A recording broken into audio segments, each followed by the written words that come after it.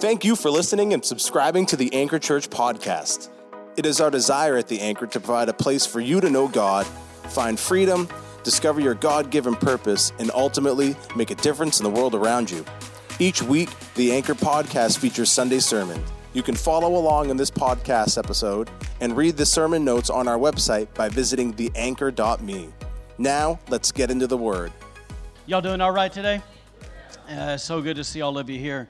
So this morning what I want to do is I want to share a few thoughts with you out of Luke chapter 11. I know this is not a new scripture to anybody, but there's a few things that I want to highlight out of it because I truly believe that God wants to speak some things to some people. And so today it's going to kind of go, we're going to talk about Luke 11, and then we're going to really hit the blinker. We're going to turn directions, and we're going to land it on talking about valuing God's presence again. And so if you can, while in my mind it may look like this, to you it may look like this. I'm not quite sure, but I believe in these things God's going to talk to you. In fact, I believe He's going to speak prophetically to some of you if you were willing to open up your hearts and hear Him. Amen? Amen. Can y'all be awake with me today? Amen. These front rows are pretty awesome, just so you know.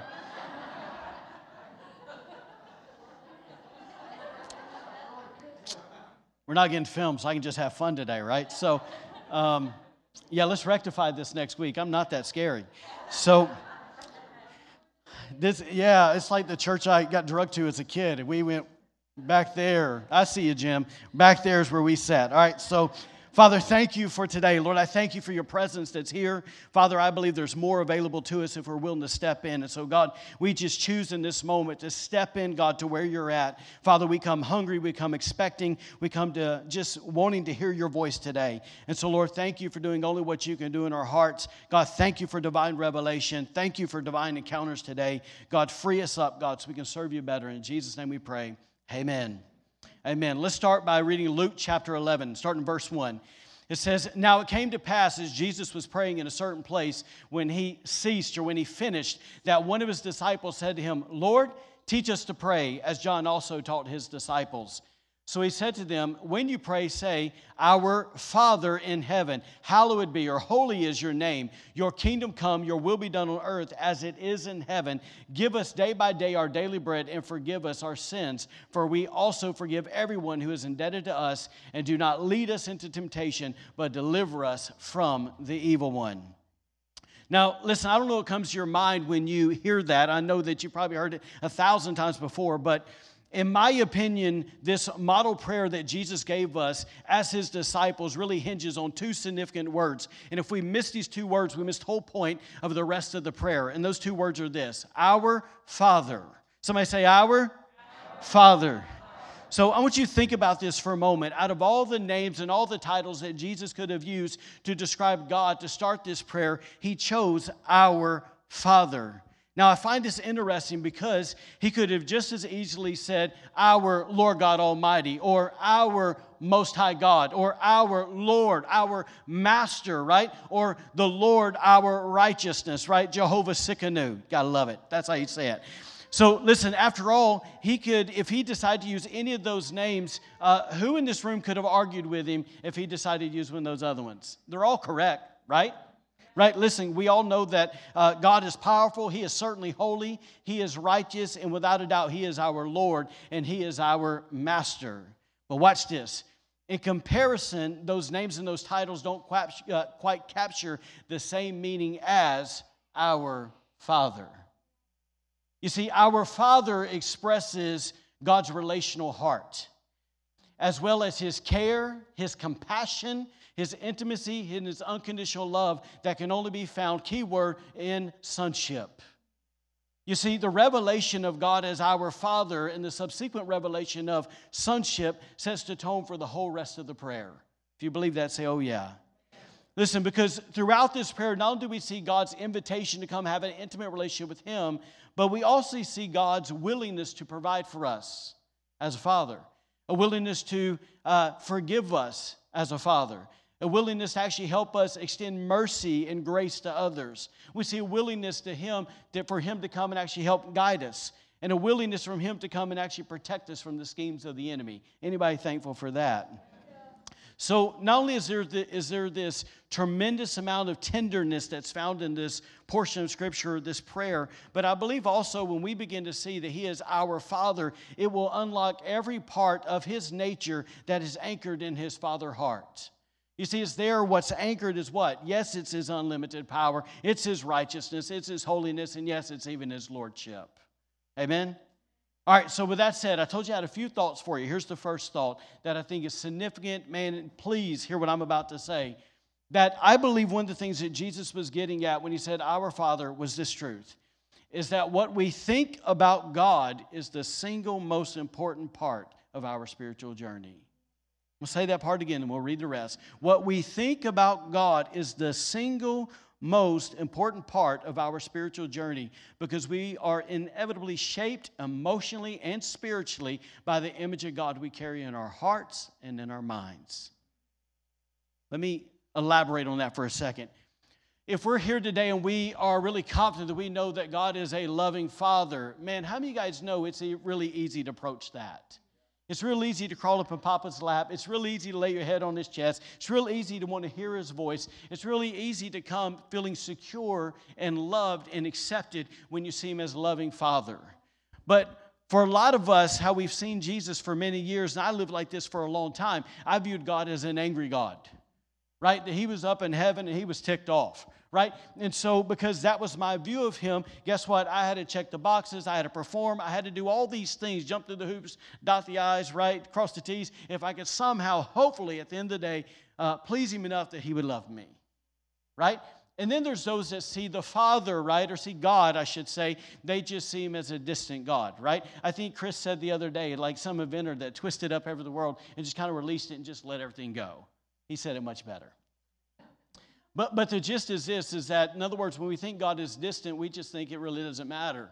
I'll do what I do and whatever, one day it'll all work out, right? We've all met those people. So I just think this, that if we really stop for a minute and to go, you know what, our relationship with God is currently, it's just influenced by how we view Him, right? Like every part, like it's true that literally that how we view the image of God, it undoubtedly is the driving force of every single area of our lives, right? It will determine every decision. It will determine how we approach Him. It will determine how we interact with others. It will determine how we view ourselves. And it will ultimately determine how we show up in the world. See, and here's what I'm getting at. Here's one of the things where I know God's going to talk to somebody. Is unfortunately so many of us, I realize that we struggle in this area with our view of God. In other words, it's because we have a misguided view of who He is. Like I'm convinced, he and I were talking the other day, like I'm convinced that if people really, really, really saw Jesus for who He is, they couldn't reject Him. He's too good, right? And so we have not only the world having a misguided view, but man, we have people in the church with a misguided view. And so what happens is the reason that there's this misguided view in our lives is because somewhere along the way we were influenced intentionally or unintentionally by someone who misrepresented Him. Right? For a lot of us, that person that's misrepresented Him has been a mom or it's been a dad, right? It's been another family member, or maybe it's been some religious leader. But somewhere along the line, because of that misrepresentation, something is shifted in our hearts, is shifted in our minds, and we unknowingly have rejected several essential pieces of God's nature, of God's authority, and of God's influence in our lives. So I'm making sense. Wave your hand at me, please. See, when we experience a misrepresentation of who God is, it's easy to allow that distorted view to basically bring us to a point where we are deceived into believing that our dysfunctional thinking and our dysfunctional way of life is normal. Right? So even this, that when we have a distorted view, it's easy to allow our pain and our soul wounds that came from the people who misrepresented Him, right, to get us perpetually stuck in this cycle of where we continue to place blame and point the finger at everybody else because of our issues. Now that's just the tip of the iceberg in that. I realize that. But if you're sitting here today and you're kind of unsure if those relate to you, I just simply ask you to ask yourself this question in a really honest, vulnerable way. Ask yourself, am I angry? Right? Like, am I jaded? In other words, do I have some hard pieces in my heart? if it's towards him or if it's towards people? Am I kind of hard? And then lastly, ask yourself this, is do I lack the peace that Jesus promised? Like, do I lack it? Do I find myself searching for that and I just can't get to it? And I just think if the answer is yes, I want to encourage you to remember something, because there is good news in this, right? And it's simply this. In John 14, Jesus said these incredible words. He says, and I will pray to the Father, and he will give you another helper, comforter. Who is that? The Holy Spirit. He said that he may abide with you forever. The Spirit of truth. Man, we can't miss that. The Spirit of truth. For he, the Holy Spirit, dwells with you, and he will be in you. And then he ended with this incredible verse. He said this. He said, I will not leave you as orphans. That's good news, yeah? So listen, so in light of those words, I just believe that if we are willing, if we say, yeah, that's me, I get that's me if God's talking, if we say, he's been misrepresented, then what would happen if we actually allowed ourselves to get vulnerable for a moment and we actually begin to cry out to God and ask the Holy Spirit to come and unravel and untangle the web of confusion and deception that we think is normal? Right? That I believe that the Holy Spirit, once again, who is the Spirit of truth, I believe if you let him do it, he'll gently take you by the hand, he'll begin to lead you down the pathway that leads to emotional and spiritual healing if you let him. Right? And I just think that's understand that as the Spirit of truth, it is part of his job to expose the lies of the enemy that have robbed you of your joy and peace.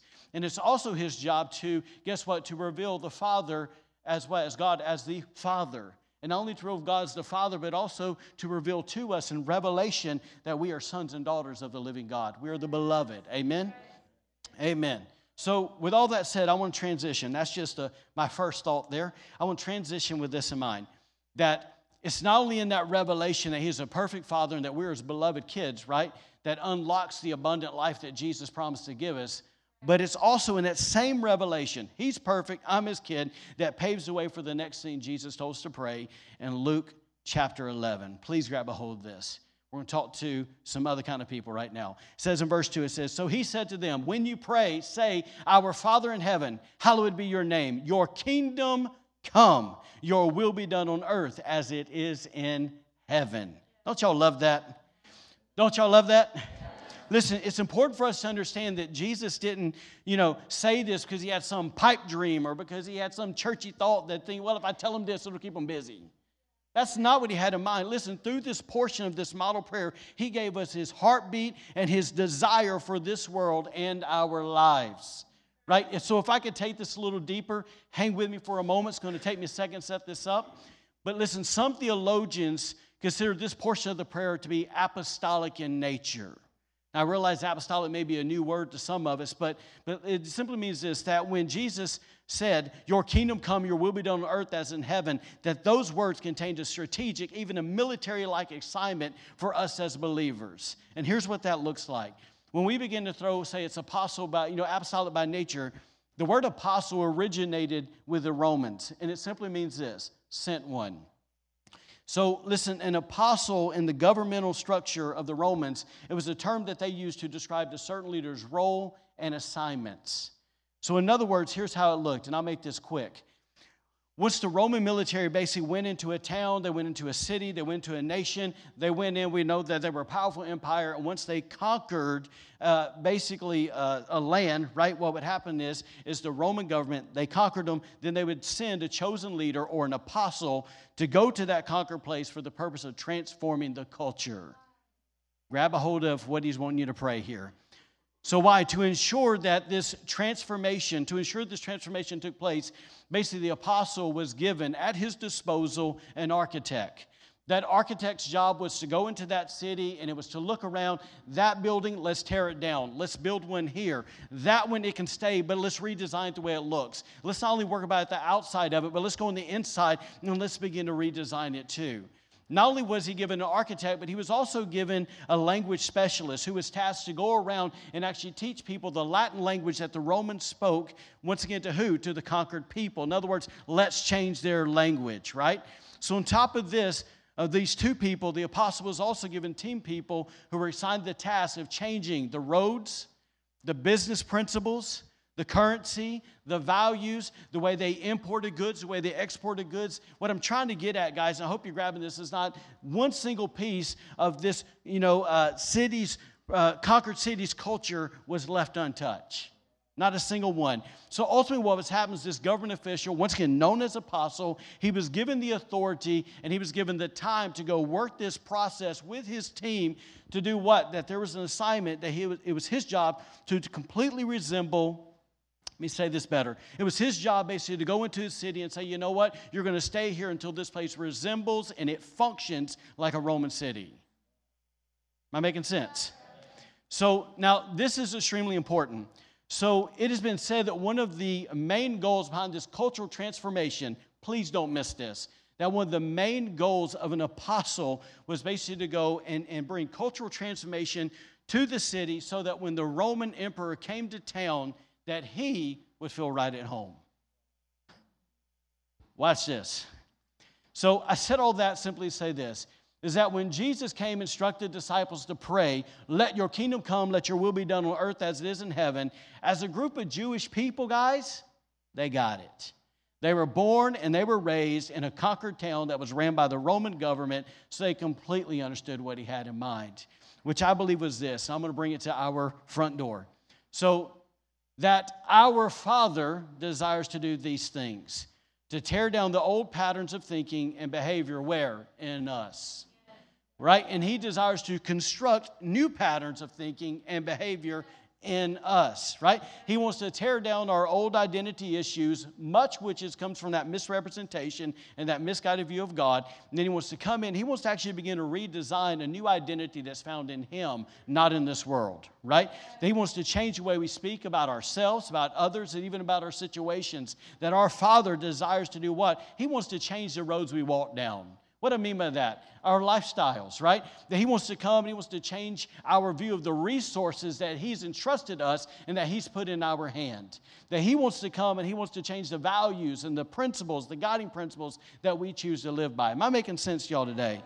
So to put it plainly, he is saying that he wants his will to be done in us as it is in heaven. He's trying to release heaven in us.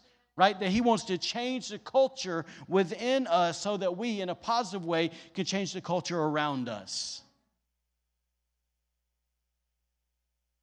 Listen, if I can stretch that a little further, watch this. I believe, if you can hear this, that he wants his kingdom to conquer every unhealthy and ungodly part of our being. And I wish we would get to the point where we'd quit acting like it's not there. We all got it. Right? So why? Why does he want to conquer it? It's so that we can be made whole. See, guys, holiness simply means whole, right? We're whole in him. So that's one of the reasons he does it. But also the other reason so that we can be effective in our assignments to the world that we have been sent to. After all, remember what Jesus said in John 20:21. It says, and Jesus said to them again, peace to you. As the Father has sent me, I also send you. He actually said with the same authority that the Father sent him, he's given to us to go do and be the sent ones who bring that kingdom here. Right? All right, let's pause for a moment because I want to try to bridge these two points together for a second because I want you to understand the magnitude of it and I want you to understand what hangs in the balance of what we're saying today. In other words, we've heard these things, but okay, but what's really on the line? Here's the first thing I want to tell you is that when we begin to look at that model prayer, I believe it's easy to see that if we don't have the proper view of God as our Father, then it will be extremely difficult, if not impossible, for us to understand who he desires to be for us and who he desires for us to be in him. Is that clear? Can we all agree on that? Yes. On the same note, I think if we don't have the proper view of who God is as our Father, it will be extremely difficult, if not impossible, to have a proper view of the kingdom culture that he wants to impart in us and through us. Can we all agree with that too? All right. So here's what I'm getting at. Watch this. Is that if you and I don't understand that who he is as our Father, and if we don't understand his kingdom culture, then that simply means this. Please don't miss this. That means that you and I will fail in our God-given assignments. That it is impossible to bring that kingdom to this kingdom if we don't understand it and we don't live in it and we don't operate out of it. Am I making sense? We will fail in that. But here's the thing that's really hanging on the line here that you got to see. How many guys, let me ask it, set it up this way. How many of you guys say that you've had someone in your life misrepresent the kingdom to you? They've misrepresented God. Come on, raise your hand. Come on, let's be honest. Okay, all right. All right, some of y'all are lucky. All right, I'm like this. Most exercise I've had in a week. All right, here we go. So, I can't believe I just did that. That was so dorky. Okay. Give me a J. Oh, Jesus, help me. There's an inside joke in that. All right. You had to have been there. All right, here we go. That's great. All right, I love you, Jen. All right, here's the deal. Thank you, babe. All right, so listen. So not only when we fail, but watch this. If we don't understand who He is as our Father, if we don't understand the assignment He's given us, then that means that we will inevitably repeat the same sad cycle of misrepresenting Him. How many of you guys got kids? Raise your hand like you're proud of that or you're happy about it. That's the number one person or people that you will misrepresent Him to if you don't get these. So to understand that generations will be affected if we don't get this. But if we do get it, generations will be affected in a positive way. Because the reality is even this. Listen, every day, if you understand that He's your Father and you understand how His kingdom functions, it affects your spouse if you like it or not. It affects your kids if you like it or not. It affects the rest of your family if you like it or not. It affects your coworkers, your friends. It affects the people you go to church with. It literally affects even the person that you bump into at Walmart. There's not a single person that comes into contact with you that you have influence over or in their lives that isn't affected by these two revelations, if we realize it or not. Amen? All right, so let's flip this real quick. So I want to point out something, just kind of a side thought, is that I don't think that there's ever, at least in my knowledge, that there's never been a town, a city, or a region that has ever resembled and reflected His true kingdom values without having a strong and a healthy church or a body of believers being at the center of that community. Y'all get that? In other words, on a macro level, that you say, man, it's obvious that God's blessings on that region. If you can't trace that back to, wow, that's where it started in a local church. I don't think there's one. I may be wrong, but I don't think I am. Okay? And so I simply say that to say this, okay? So we're talking individual, now let's go corporate. I'm saying this, that you and I have an incredible opportunity in front of us. Because we can be that church if we set our heart to believe God and to be that church. But it starts with us as individuals, and then it becomes corporate. Amen? So you see, when we as a church family know His heart as our Father, when we are secure in our identity as sons and daughters, when we know how His kingdom functions in us and through us, and when we are in unity as the body of Christ, then guess what? Then He, not an emperor, but He is the King of Kings. Guess what? He will feel right at home with us. That's the goal. That He, our Lord, our Father, our Master, our Savior, whatever name you really want to give Him, that He feels at home when He comes. That should be our goal. Amen? Now listen, I don't know about you, but I would love to see that happen. Yeah? So listen, I just think if we want to see this happen, then once again, we got to go back to that cultural statement that we've made. And it's this, is that we got to value His presence.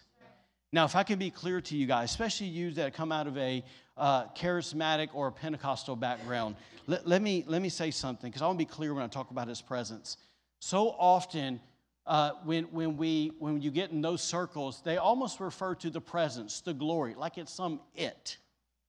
Like, in fact, there's a song that I cannot stand. It's an old song. It says, send it on down, Lord, let the Holy Ghost come on down. I'm like, the Holy Spirit's not an it. He's a He. So that's what I'm trying to say. We're all talking about pursuing this like it's a thing. The presence of God and the glory of God is not a thing. It's He. It's who He is. It's His essence. It's His being. Amen? Amen. So listen, what I'm trying to say that when we value the presence of God, we're saying that we value Him more than any blessing. We value Him more than any anointing. We value Him more than any healing or any spiritual gift or any provision or any ministry opportunity, any assignment, any job. That we're just simply saying this before anything else. We choose to love and honor you, God. Why? Because first and foremost, like we said last week, you're worthy to receive it all. Amen? Amen? Yes. So listen, for clarity's sake, okay? And hopefully I'm not going too long here, okay? It's a new day. It's 2 services, not 3, all right? I'm having too much fun, I think, today. Listen, I understand when we talk about the presence of God, we go, well, we know God's omnipresent, right? Like we know He's everywhere all the time. And that's true. David said, where can I go, basically, and escape your presence? There's nowhere, right? He said in Psalm 139. So in essence, yes, God's everywhere, okay? And then we know that Jesus said in Matthew 18, I think it's 18, 20, I may be wrong with my address, that they simply said this, said, where 2 or 3 are gathered, I'm in the midst. So we get that. Thank God for that promise, right?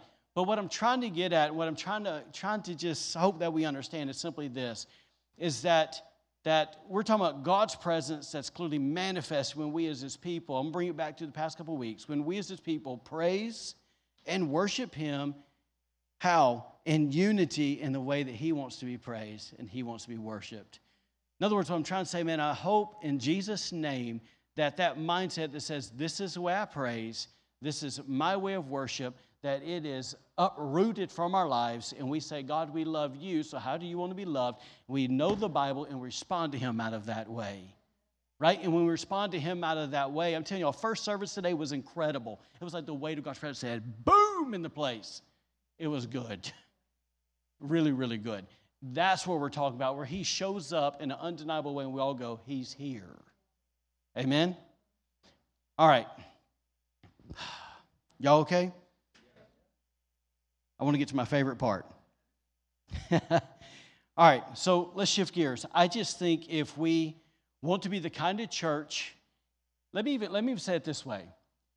Not only do we want God to feel at home in our church, but we say, God, I want you to feel at home in my life. I want you to feel at home in my house, right? I want you to feel at home wherever I go, right? So I think if we're going to do that, we need to take a page out of my man Moses' playbook. Let's read in Exodus 33. This is probably one of my favorite passages in the whole Old Testament. Y'all hang with me and we'll land this. Just afraid if we don't get this, then the other two really aren't going to connect. It says this. It says, then the Lord said to Moses, watch this. He said to Moses, depart and go up from here, you and the people whom you have brought out of the land of Egypt, to the land of which I swore to Abraham, Isaac, and Jacob, saying, to your descendants I will give it. In other words, the promised land. And then watch verse 2. God says, and I will send my angel before you, and I will drive out the Canaanite and the Amorite and the Hittite. Yeah. Verse 3. Parasite, Hivite, Jebusite. All right, here we go. Thank you, Jesus. Times have changed. Verse 3. Watch this. It says, go up to a land flowing with milk and honey. Watch these next words. For I will not go up in your midst. That's not fun to hear. Listen, in context, we know that God had been leading His people out of Egypt, right? Through Moses, right? They're on their way to the promised land.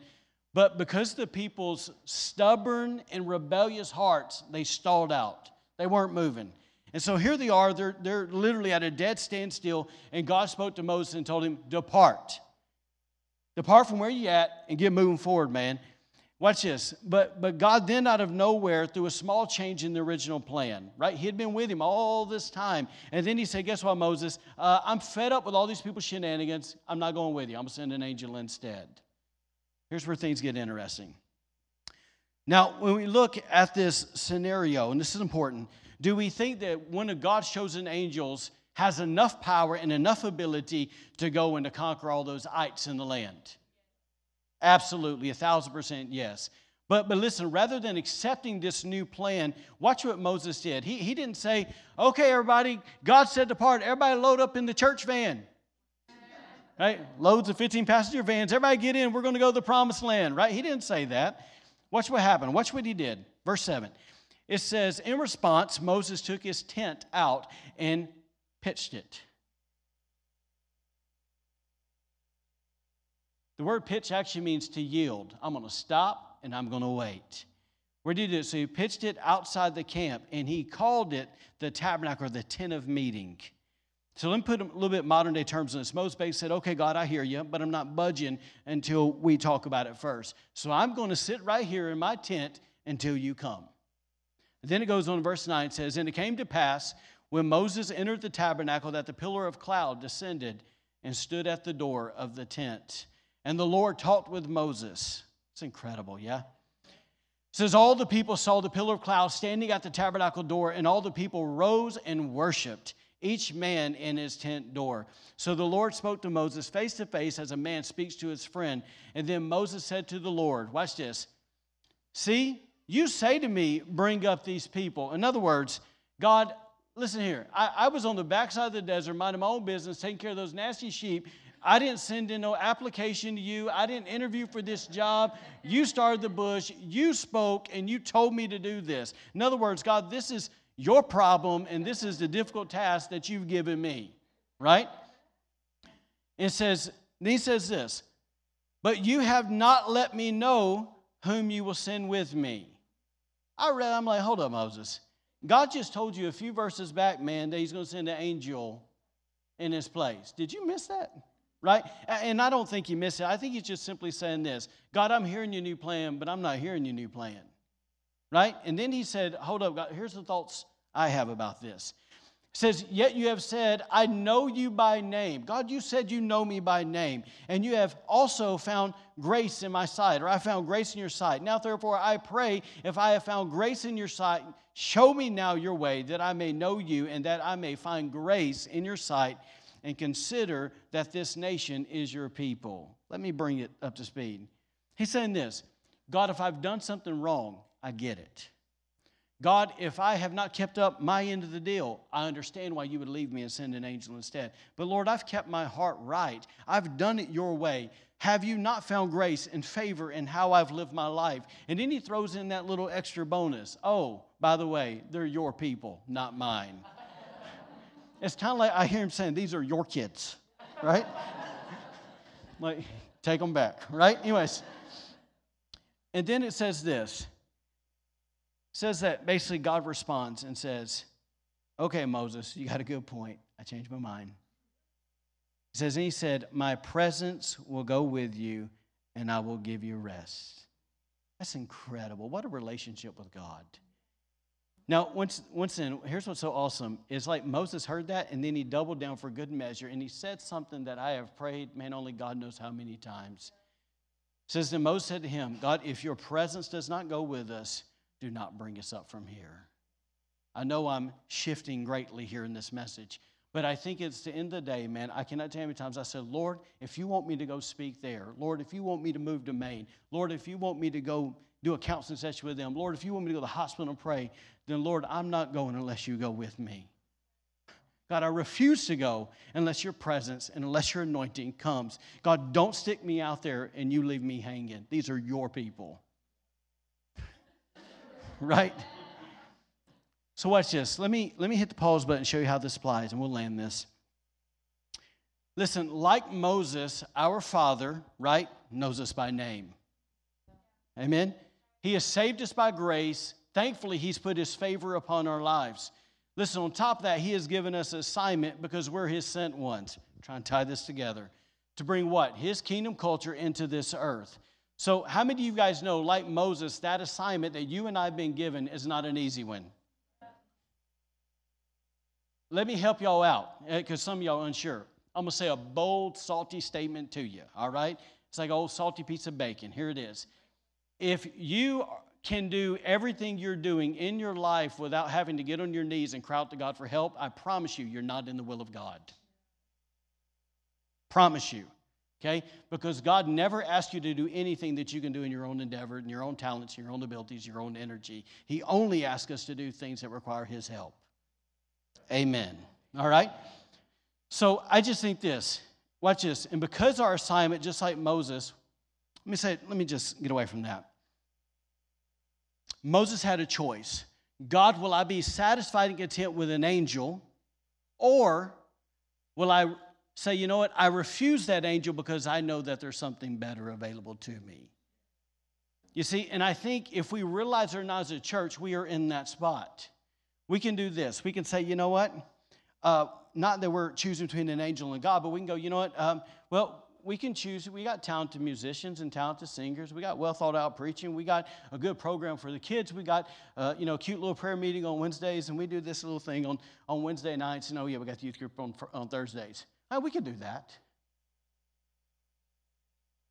Like, are we content with those things, or we'd rather say, you know what? No, God. We understand that all that's there, but unless you go with us, man, we don't want to do any of that. Unless it's marked by your presence, unless you've stamped it with your presence, God, we don't want to even do any of this. Am I making sense? In other words, we can gather week after week after week. Plenty of churches do it. They gather around a church tradition, a church formula, but the presence of God is nowhere to be found. And what I'm trying to tell you is this, that, man, if we want to be a church that values God's presence, then we have to have the attitude that says, God, we're not going to go unless you come with us. I hope I'm making sense to y'all today. So it's simply this, that maybe that we realize that, yeah, all that's cute, but man, we realize that there's one better, right? That's available to us. Now watch this. Let me show you what's significant hangs in the balance here. It says in verse 16, and we're going to be done. It says, For how then will it be known that your people and I have found grace in your sight except you go with us? Then it says this, So we shall be separate, your people and I, from all the people who are upon the face of the earth. Let me tell you what he's saying. He's saying this. He's saying, God, there's plenty of people in this region that gather. They eat food, they talk, they have a band, they sing, somebody talks. Loads of them do that. But the thing that sets us apart from all those other social gatherings is the presence of God. Right? And so, listen, if we don't have the presence of God, we might as well pack our bags up and go home, or just slap a different sign and we'll become, the Lions Club. I don't know anything about the Lions Club. It's just what came to my mind. All right, so in case I hurt anybody's feelings there, it was unintentional, okay? If I misrepresented the Lions, okay, all right. Yeah, all right. Can we stand to our feet? If you can, just close your eyes. I'm going to give you a few statements and we'll pray.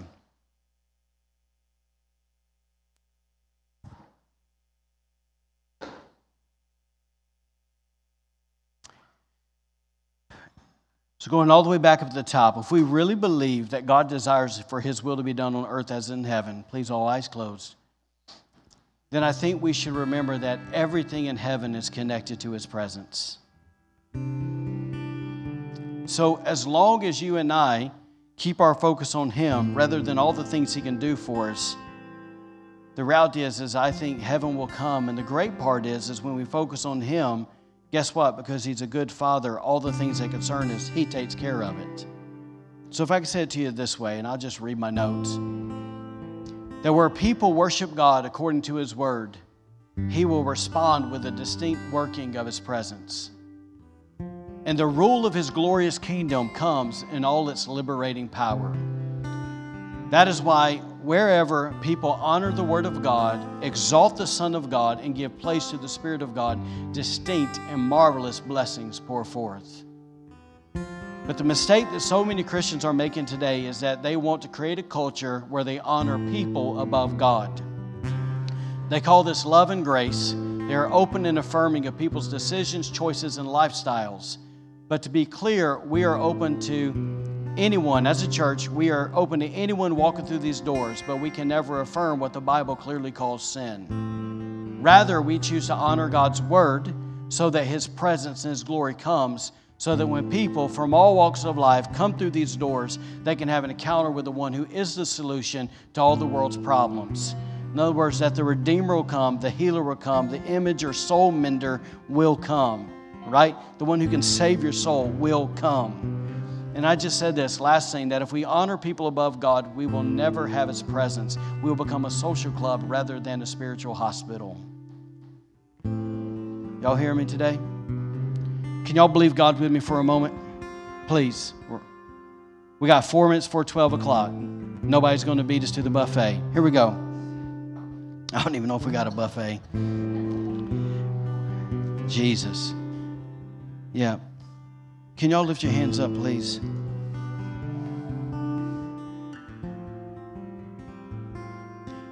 First service, I asked a question, and I'm not going to ask a question because I already know the answer. Father, as our hands are lifted up today, Father, we are acknowledging that people have misrepresented you in our lives. God, we lift our hands up because we know somewhere in us there's a misguided view of who you are. Lord, if we won't admit it or not, that's the truth. Lord, there's been people who have done it intentionally, and there's people who have done it unintentionally. But Father, we just simply cry out to you today, and we ask that the Holy Spirit will come and begin to unravel and untangle that knot of confusion and deception within us. And God, we ask in Jesus' name, God, that freedom would come and healing would come into our lives. God, we ask today, God, that we would begin to have a clearer picture of who you are as our Papa, as our Daddy, as our Father God. And Lord, we ask today, God, in the name of Jesus, that we would begin to see ourselves as sons and daughters of the living God. And Father, I pray, Lord, I realize that we are at different levels of that revelation, but Lord, there's always room to increase and grow in that revelation. So Lord, thank you, God, that we're beginning to see your heart in a new way, that we're beginning to see who we are in your heart in a new way. And Father, I'm asking, God, as our hands are lifted up, God, as sons and daughters, God, we realize that good sons and good daughters, healthy sons, healthy daughters, make incredible soldiers in your army. And so, Lord, today we recognize that you've given us some assignments. And God, those assignments are big and they're great. And Father, I just pray, God, for those who don't necessarily know their assignment this moment, God, that they begin to seek your heart and that they would find it.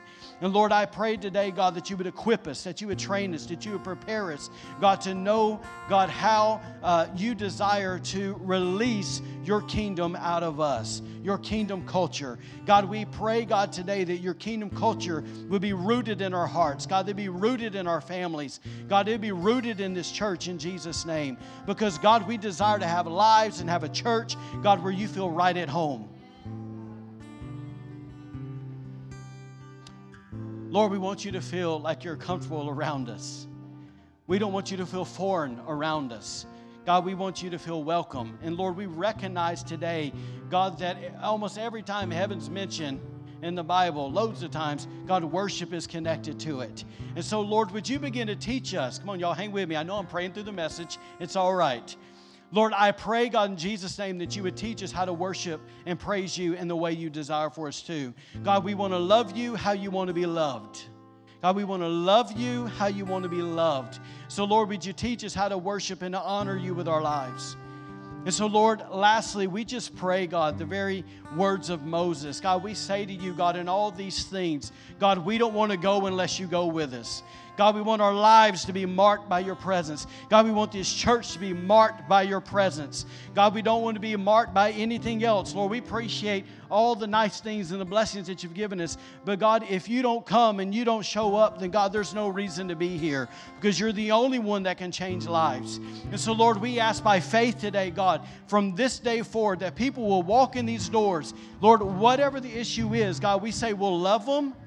God, we won't compromise the truth, but we'll love them, God, and we believe, God, that your presence and your power will show up, God, and meet them exactly where they're at and change their lives. And so, Lord, if there's any person here today, God, that's at a distance from you, their heart's far from you, God, I pray for true repentance to come in their lives. And Lord, I pray that they would simply say, Jesus, save me. I need to be saved. I need to be rescued. I need my heart to be yours. I need to love you, God, more than anything else. And Father, I thank you, God, at the foot of the cross, that there's grace and there's mercy and there's forgiveness. I thank you that the blood of Jesus still cleanses sins.